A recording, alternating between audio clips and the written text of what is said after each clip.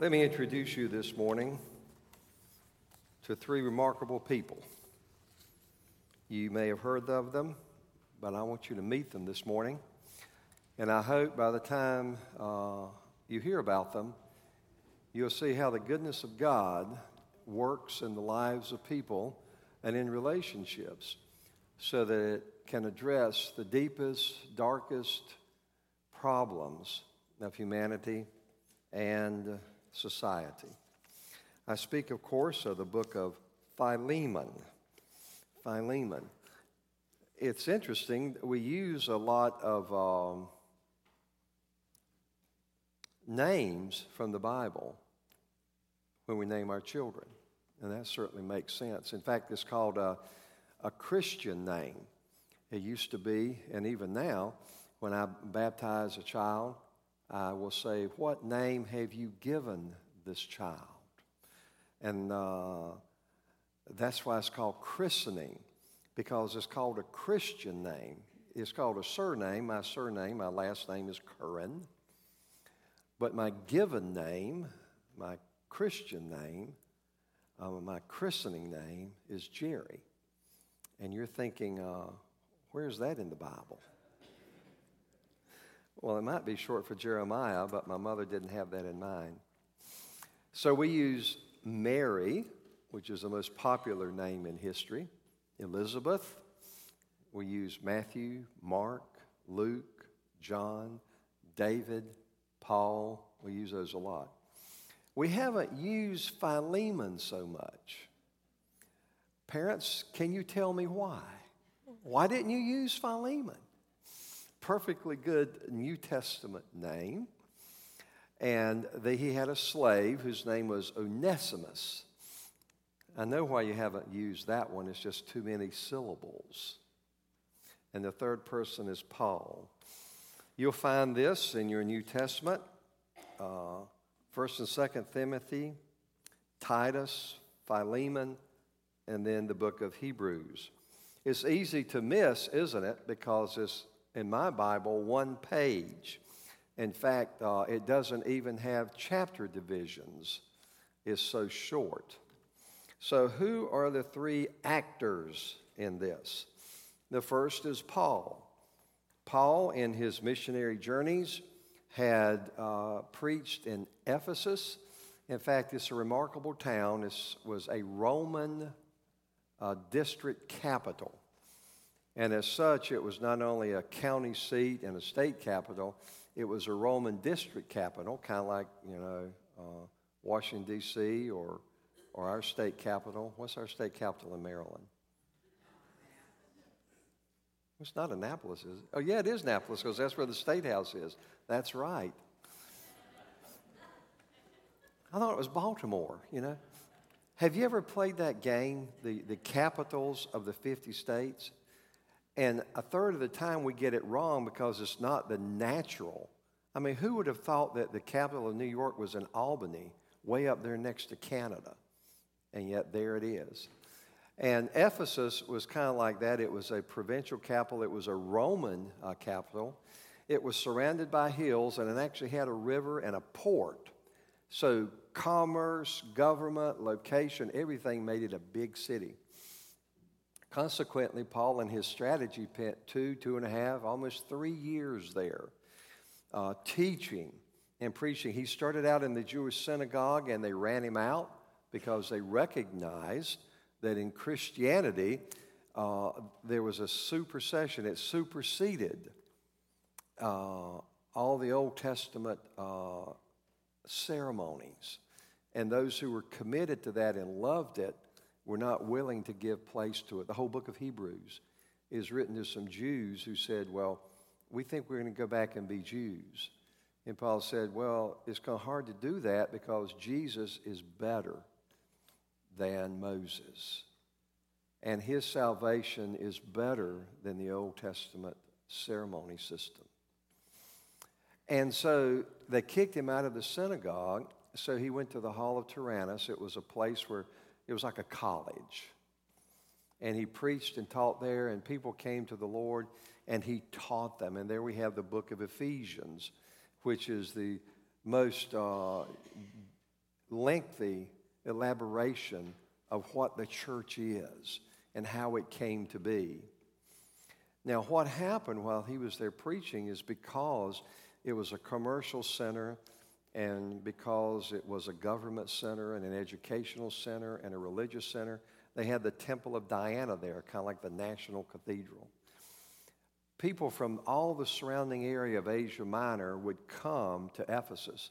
And because travel was such, you couldn't run down there on the train or drive down there for the day and came back. It took you all day or two to get there.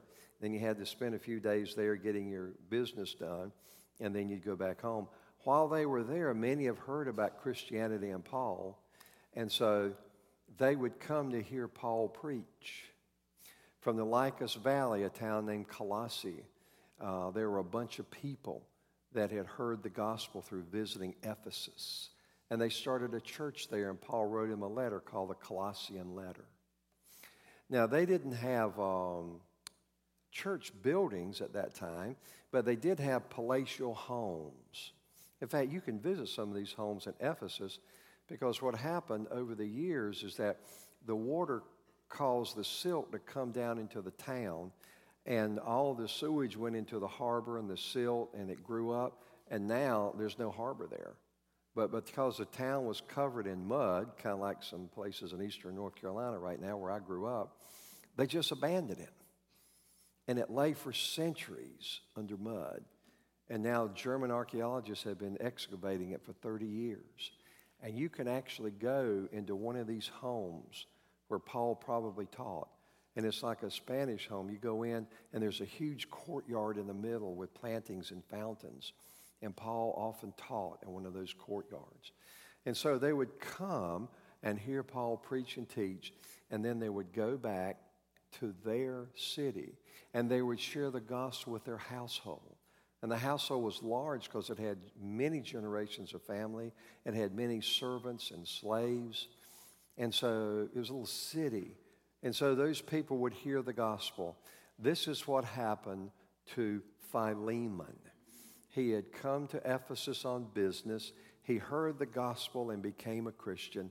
He went back home, and he shared with his family, and they all became Christians, and many of his servants. And so they started holding church in this palatial home. And that was one of the churches, the church in Ephesus. Now, the second person enters the story. The first, I should have started in this order. Person A, really, was Paul. The first actor is Paul. He was the evangelist in Ephesus. But being an evangelist and apostle, he didn't stay in one place. That's what pastors do. They stay in one place. After he finished in Ephesus, he went on to other churches. Eventually, though, the Jews stirred up the Roman authorities, and Paul was arrested, and he was taken to prison in Rome. Acts tells the story. And from Rome, he is riding back to the Lycus Valley to Philemon.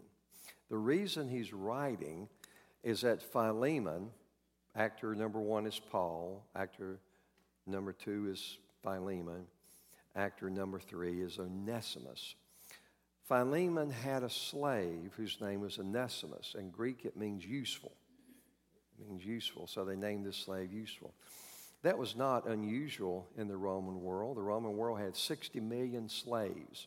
There were more slaves in the Roman world than there were citizens.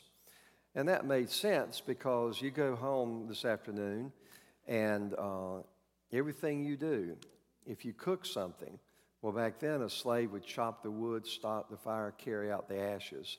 A slave would cook the food and serve it and then wash the dishes. A slave would fan. If you need heat, there'd be wood to be heated. A slave would take care of the horses and the carriage and drive the carriage. A slave would vacuum. Everything that you have instruments, utilities, appliances to do, back then there would be a slave that would do it. And they'd get these from conquered peoples.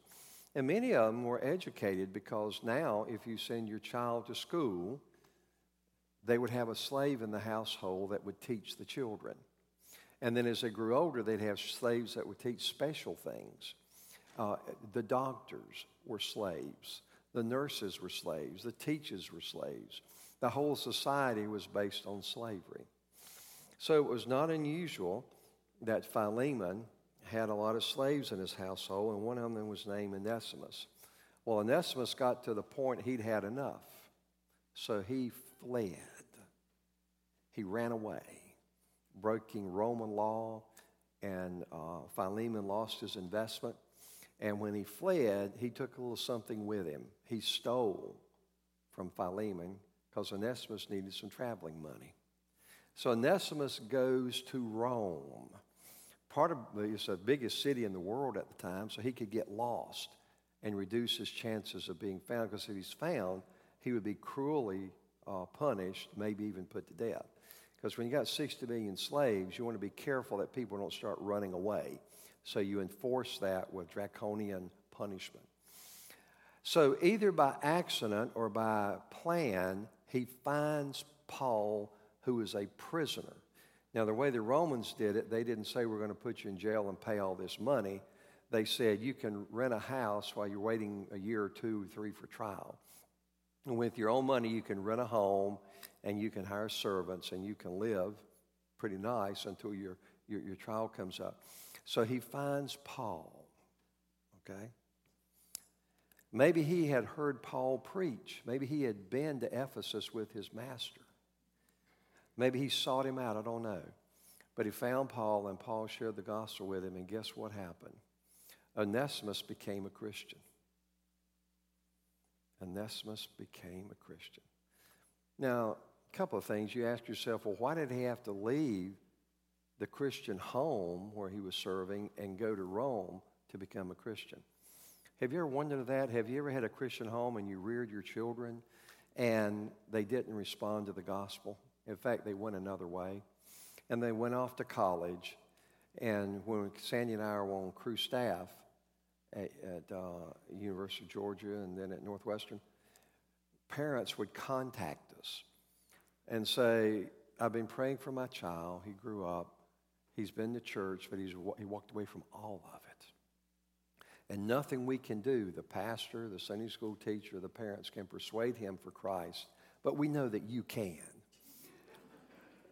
If you would, a stranger, just go talk to him in the freedom of being a college student, he will listen. And we would follow up. And often the kid would say, hey, I came to college to get away from that.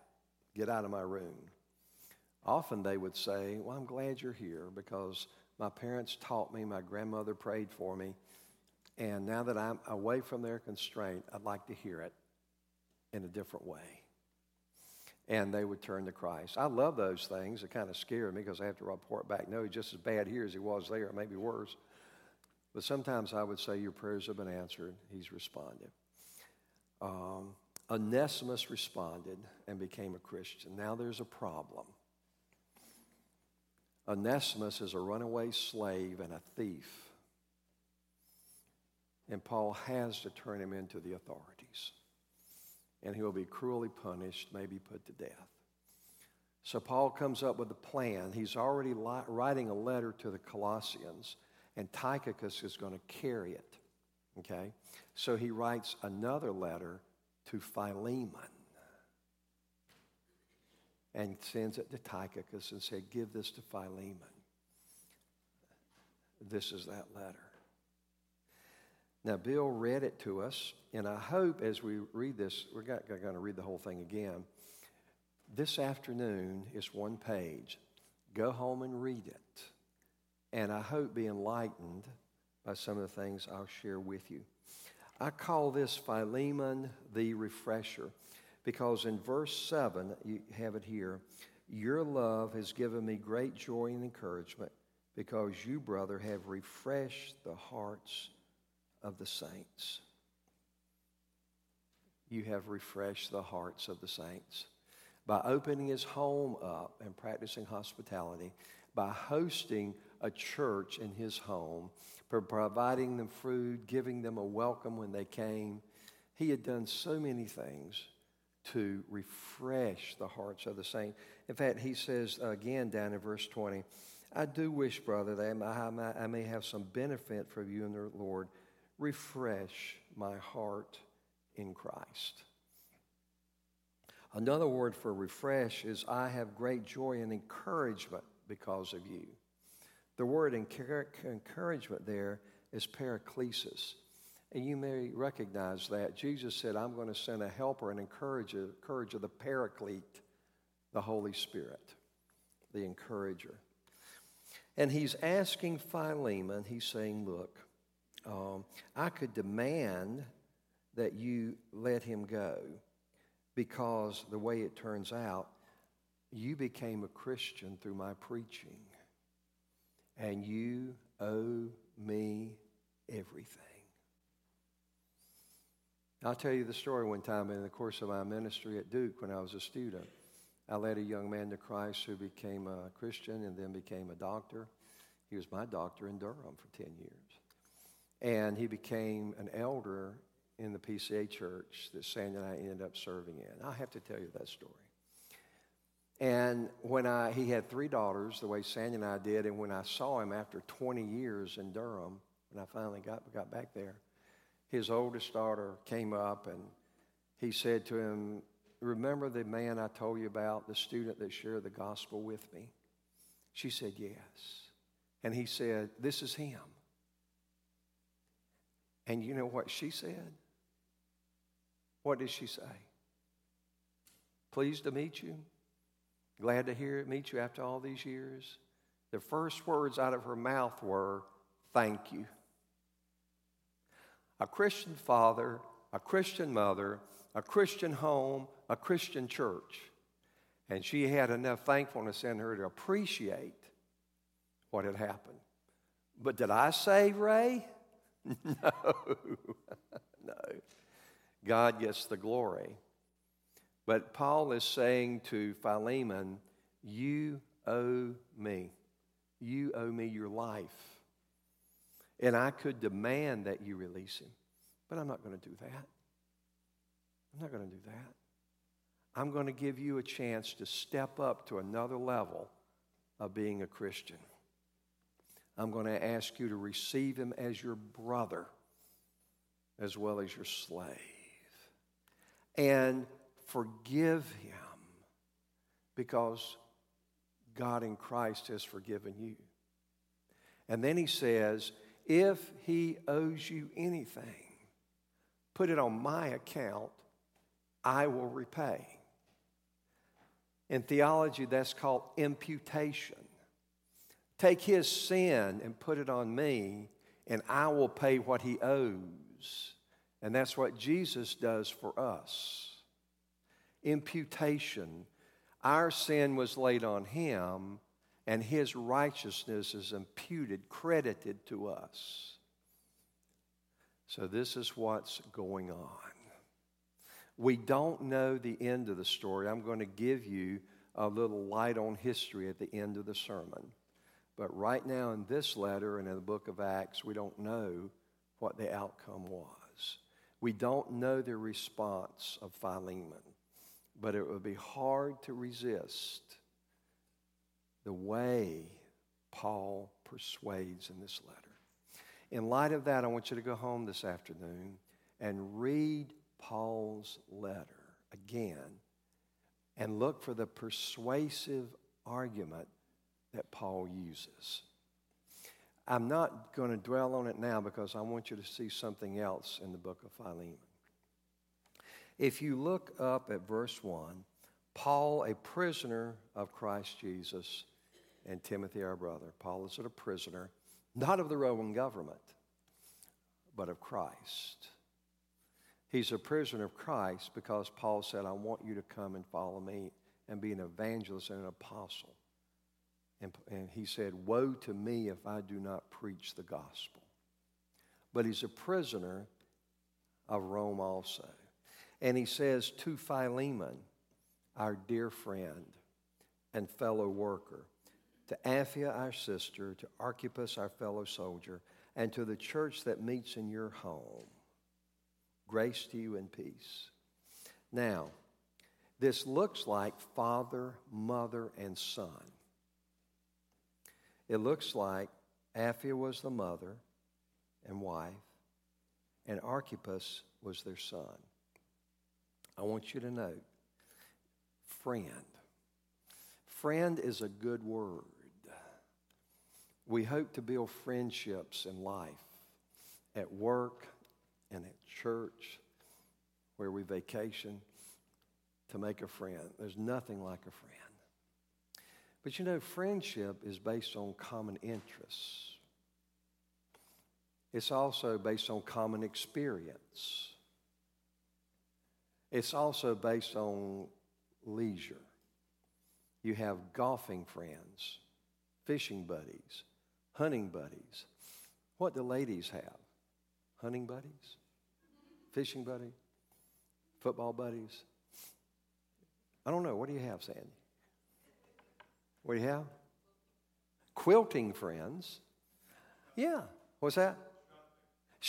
Shopping friends.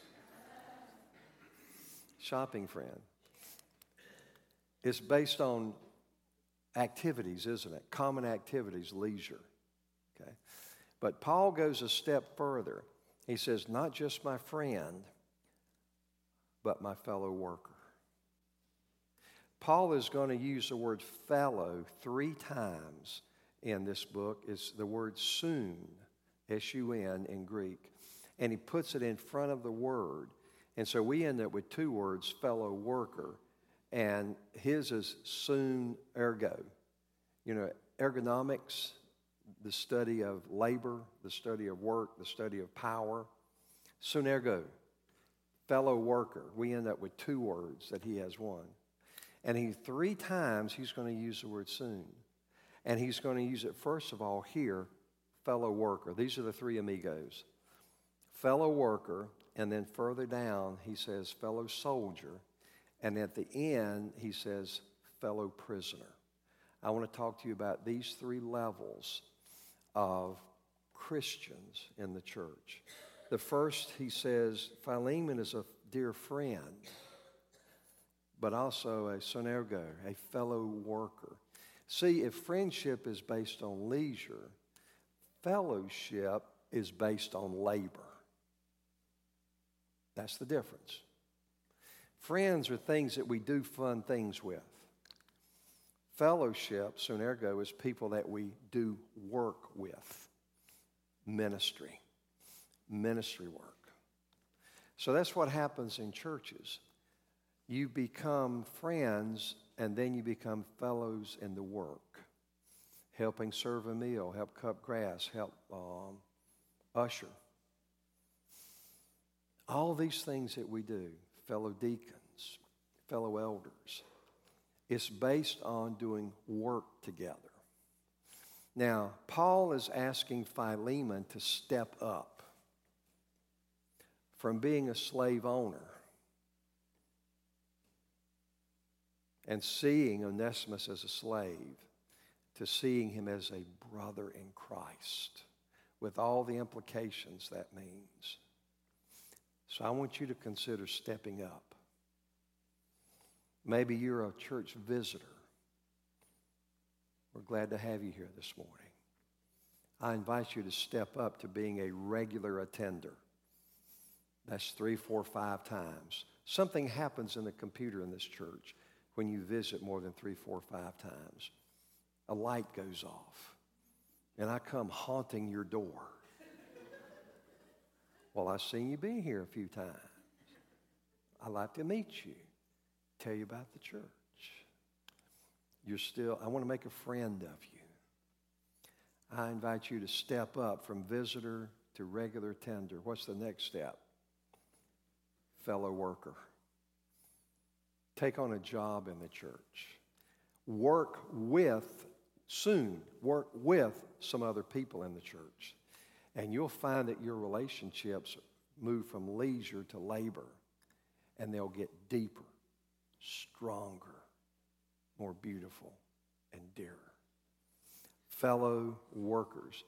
That's why churches, as they grow, they start sprouting committees like mushrooms, because the work needs to be done.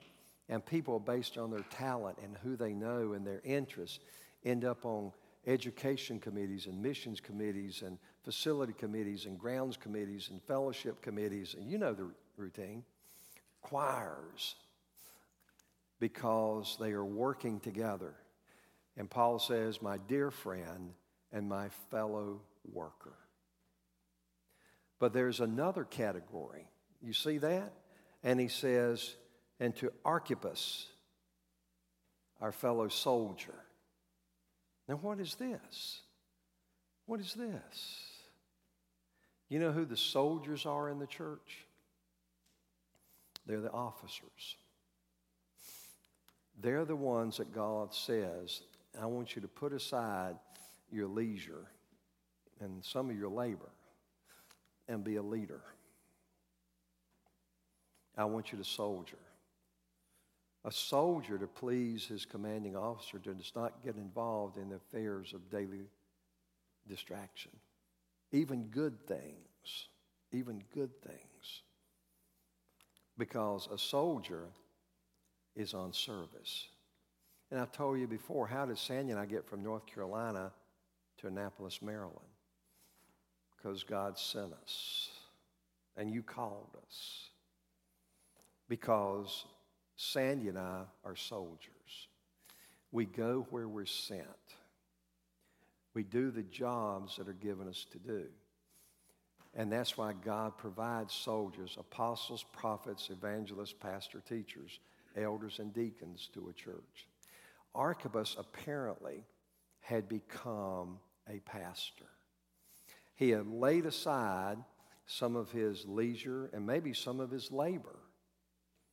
And he was giving his time, talent, and energy to the church. Throughout the Bible, Paul calls the people that serve with him fellow soldiers. This is in the book of Philippians. I think it is necessary to send back to you Epaphroditus.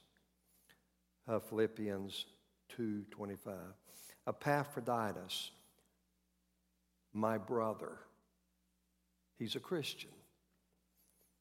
Fellow worker. They had labored together. And fellow soldier. Because he had left his leisure and his labor. And he had followed Paul to minister to the church. Worker, soldier. Have any of you considered stepping up from visitor to regular attender to worker, fellow worker, to fellow soldier? Have any of you considered being like a chair of a committee, serving on a committee? And lay aside some of your leisure and labor. Have any of you considered if God is calling you to be an officer in the church? Have any of you considered if God is calling you to be a pastor or an evangelist? I'm going to ask you the way Paul asked Philemon. Consider stepping up to another level and becoming a fellow soldier with me and these officers and Paul and the Lord Jesus Christ. And there's a third one. Prisoner.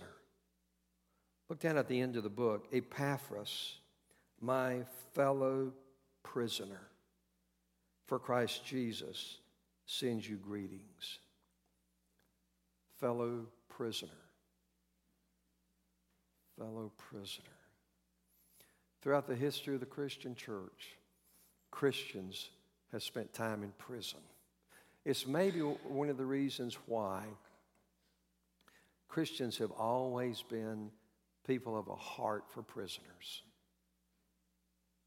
We spent time as prisoners under the Romans, under the Jews, under every nation in Western Europe, even in this country in Canada.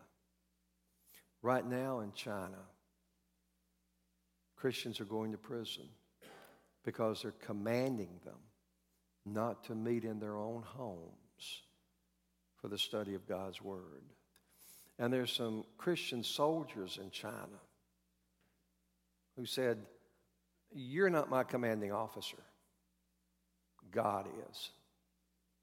And I go where He sends me, not where you send me. I'll pay my taxes. I'll do my civic duty because I'll give to Caesar what is Caesar's, but I will give to God what is God's. And I am a Christian. And when He tells me to go into all the world and make disciples of all the nations, I'm going to do that. Because you may have the sword, but He has eternal life. You may be able to take my possessions, but He gives me eternal blessing. You may be able to put me in prison, but He can free me. You may be able to take my life, but He gives eternal life. Now, who do you think I should follow?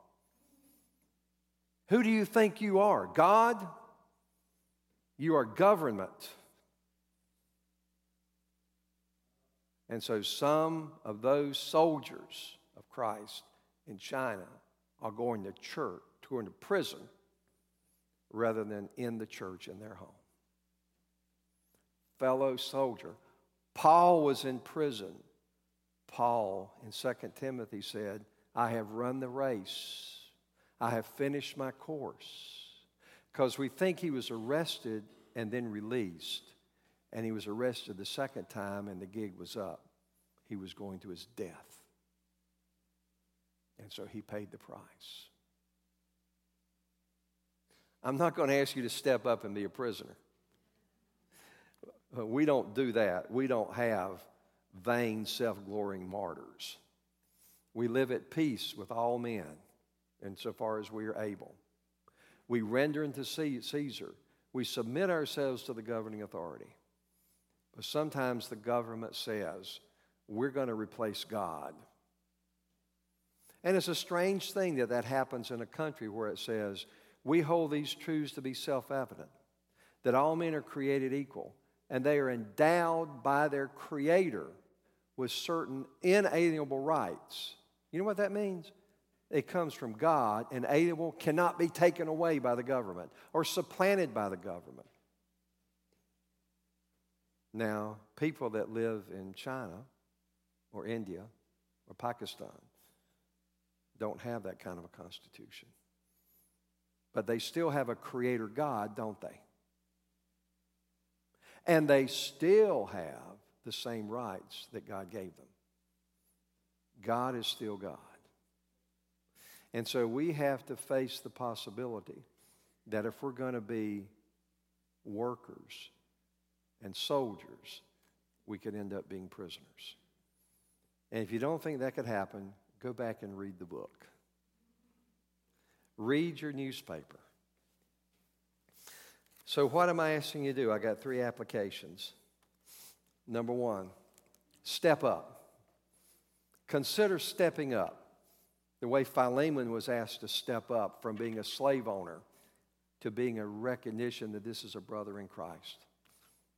Number 2, be a refresher. Be an encourager.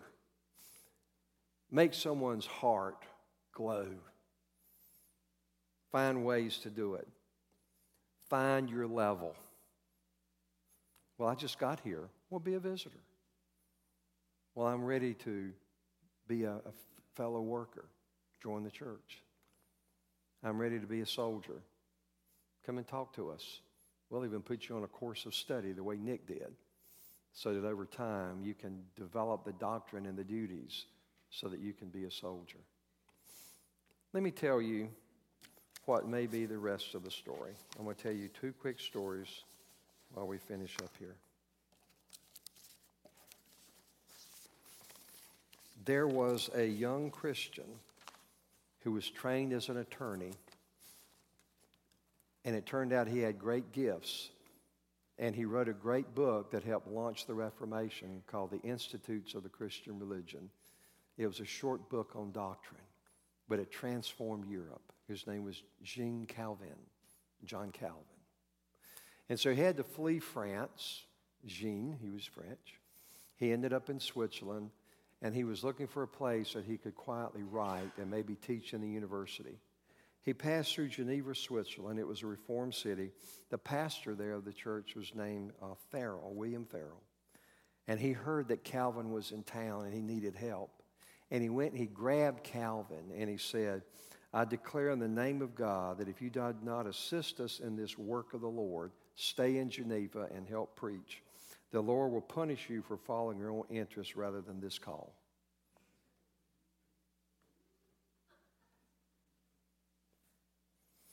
"10 days after Calvin died, Farrell wrote, Oh my, why was I not taken away in his place, while he might have been spared for many years of hell to the service of the church of Christ? Thanks be to him who gave me the exceeding grace to meet this man and to hold him against his will in Geneva, where he has labored and accomplished more than tongue can tell. In the name of God, I then pressed him and pressed him again to take upon himself a burden which appeared to him harder than death, so that he at times asked me for God's sake to have pity on him and to allow him to serve God in a manner which suited his nature. But when he recognized the will of God, he sacrificed his own will and accomplished more than was expected from him." That's what a soldier is. This is from William Barclay. He's was a great New Testament professor, one of my favorites. Although now and then he seems to slip off into the ditch. But anyway, it is highly probable that Paul's letters, Romans, Ephesians, Philippians, Colossians, 1st and 2nd Timothy, Philemon, it is highly probable that Paul's letters were collected, edited, and published in Ephesus around AD 100. Not long after AD 100, Ignatius, the great bishop of Antioch, which was in Syria, and that was a great Christian center, was being taken to Rome to be burned for being a Christian bishop. And as he traveled, he wrote letters to all the churches in Asia Minor. He wrote to Ephesus, and he told the people there of the excellence of their own bishop. Quote, "A man of inexpressible love, I plead with you by Christ Jesus to love him and to emulate him.